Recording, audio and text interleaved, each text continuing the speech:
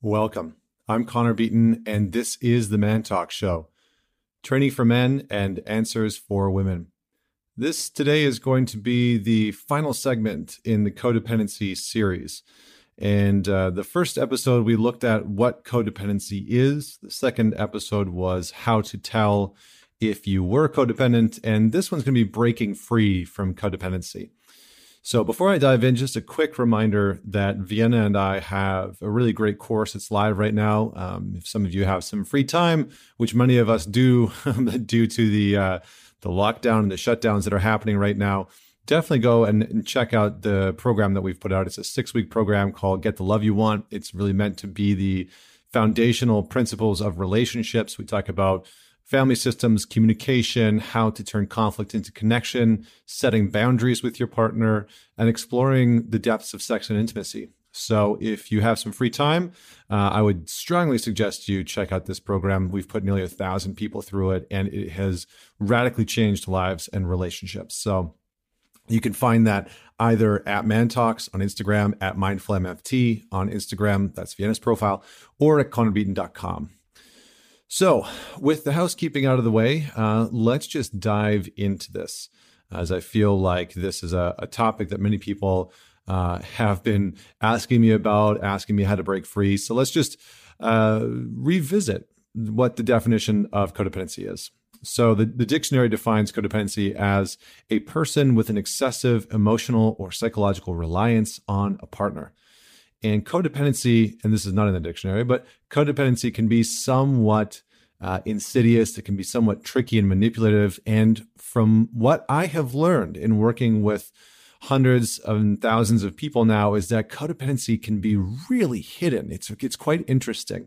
I've also noticed that more couples display codependent behaviors and habits than you might think. It's actually quite a more common thing, mostly because codependency isn't just this sort of like blanket statement of like your whole relationship is codependent or your whole being is codependent. That's not necessarily the case. In some ways, you and your partner might be codependent. So you might be codependent on one another financially, or you might be codependent emotionally, or you might be codependent from a developmental standpoint. And so you can be codependent in one area of your relationship and the rest of it be okay. Or for some people that have a more sort of severe codependency, can show up in a multitude of ways. So codependency can really trick us into believing that we are not necessarily whole without our significant other or any significant other. And I think that's why codependency is such a challenging thing to recognize, because it feels like we need the other person in some way, shape, or form in order to be okay, in order to be safe, in order to feel like we're enough, or in order to feel like we are confident and performing well. I noticed that for a lot of men, especially, that are codependent, a really easy sign that we've talked about in the past is that a man's confidence and okayness, but his confidence and his value and his ability to perform is very much dependent on the validation that he gets from his partner. And I keep thinking about one of my favorite quotes of all time. It's a quote by Rumi. And Rumi said, "Your task is not to seek for love, but merely to seek and find all the barriers within yourself that you have built against it." So again, your task is not to seek for love, but merely to seek and find all the barriers within yourself that you have built against it. And I love this quote.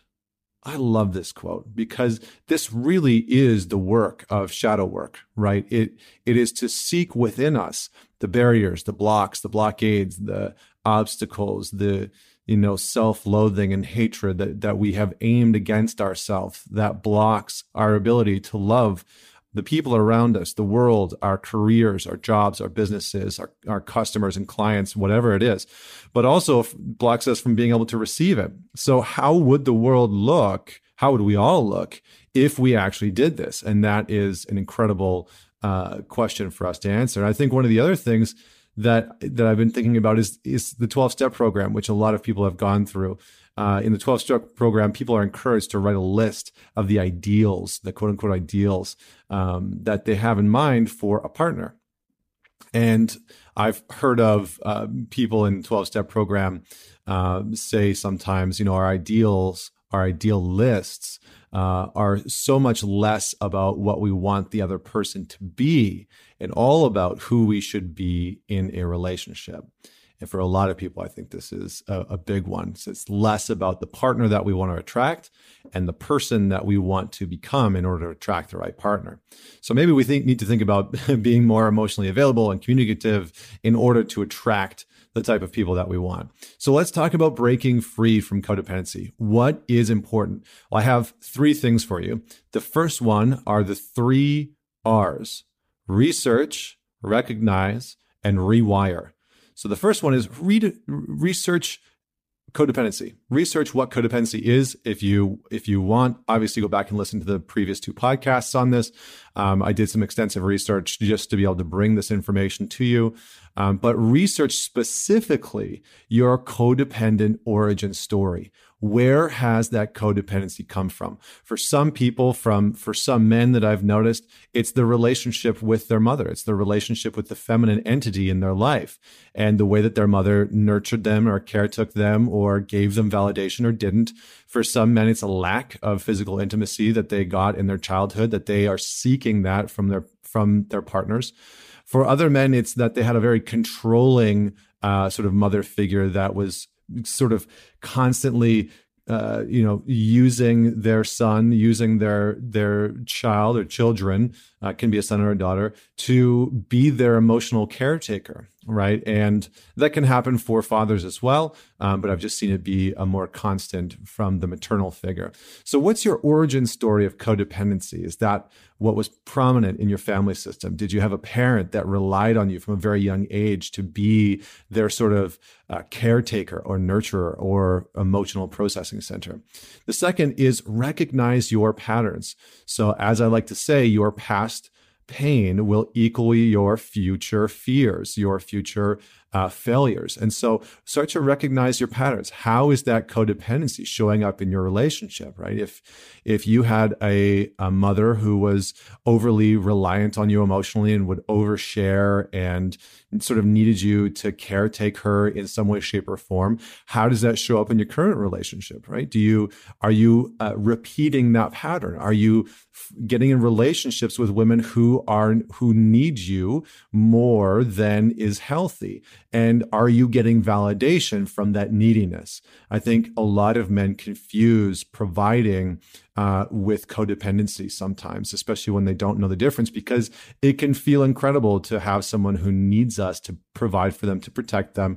But that can very quickly turn into something that is enmeshed and unhealthy, and there's no boundaries.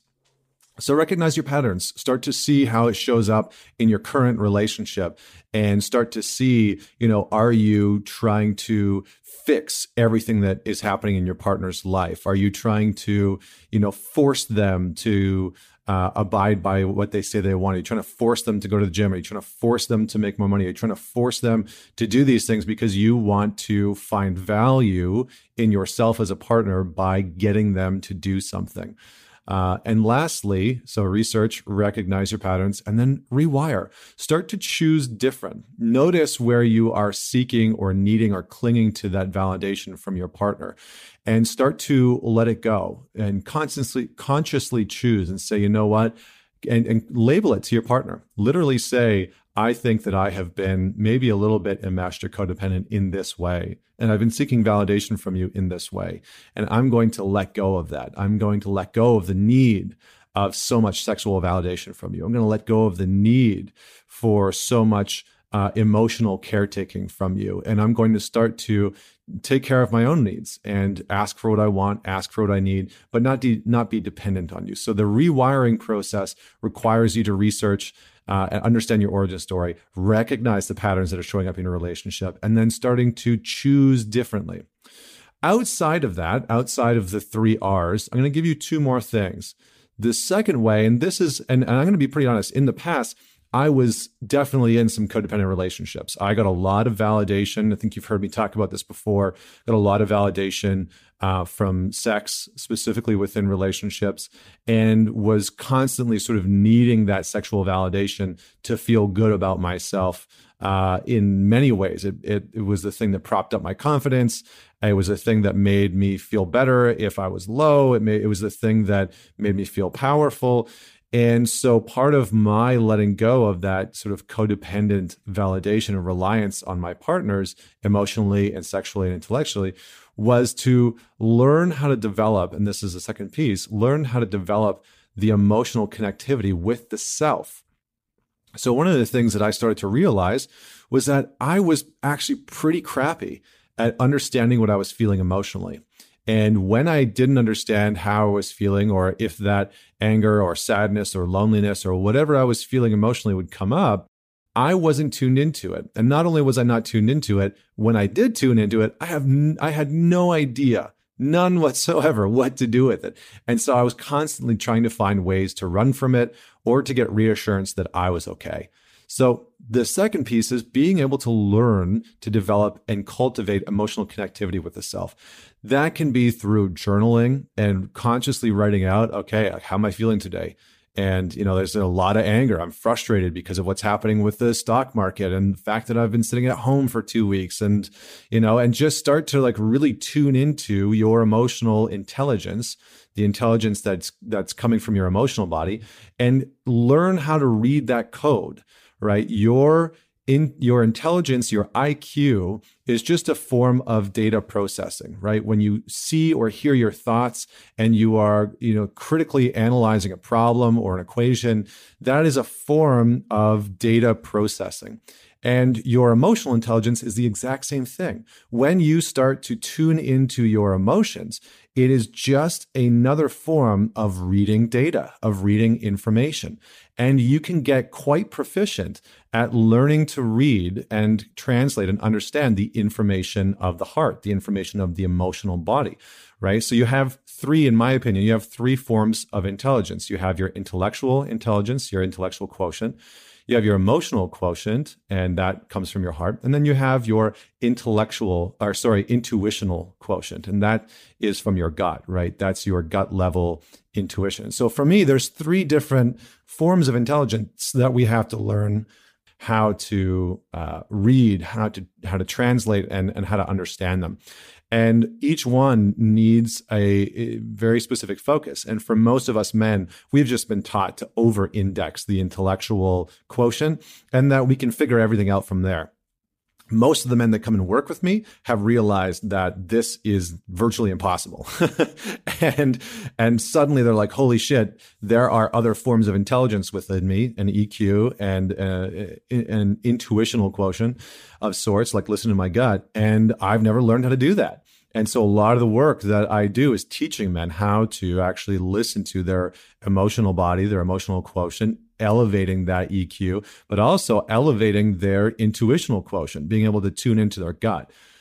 So learn how to develop your emotional connectivity, journaling, meditation, tune in with yourself, set a daily alarm on your phone. This is one that I did for a long time. I would journal every single day, and I would have an alarm go off 3 times in a day, and it would say, how am I feeling? And in that moment, I would pause and I would tune in, and I don't know was an acceptable answer. I had to sit until I tuned into, I'm feeling anxious, or I'm feeling good, or I'm feeling a lot of love and appreciation, gratitude in my life right now. And last but not least, learn how to be alone without your loneliness. So most people are running from their inadequacies and shortcomings, and the codependency in their life is there as a sort of safeguard from having to feel that loneliness. And most people just don't know how to actually be alone.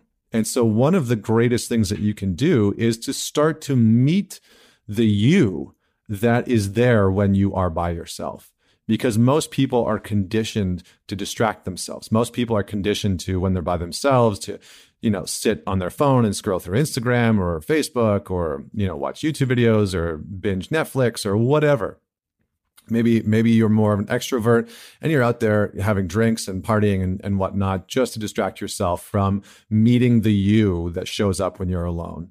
And for most people, this is where their sort of shadow really shines forward, is in their loneliness, right? That's where a lot of hidden behaviors are, is where a lot of people will watch the porn or have a drink or get high or, do the behaviors that they don't want to talk to other people about, but let themselves get away with. So meet that part of yourself. Learn to be alone with your loneliness and without it. All right. And that can come through meditation. I do a silent retreat every year where I go by myself for at least a couple of days somewhere. It can be out in the wilderness, out in nature, out in rent some property or go camping and just be with myself and a journal and a book, and that's it. And it is one of my favorite times of the year because it is a very powerful experience. So those are my pieces. Just to recap: 1, research your codependent origin story. 2, recognize your patterns. 3, rewire.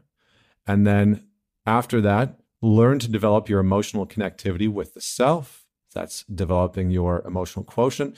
And 3rd, learn to be alone with and without your loneliness. So thank you so much for tuning in. Please do share this podcast episode with just one person. It goes a long way. Don't forget to leave us a rating and review. And until next week, this is Connor Beaton signing off.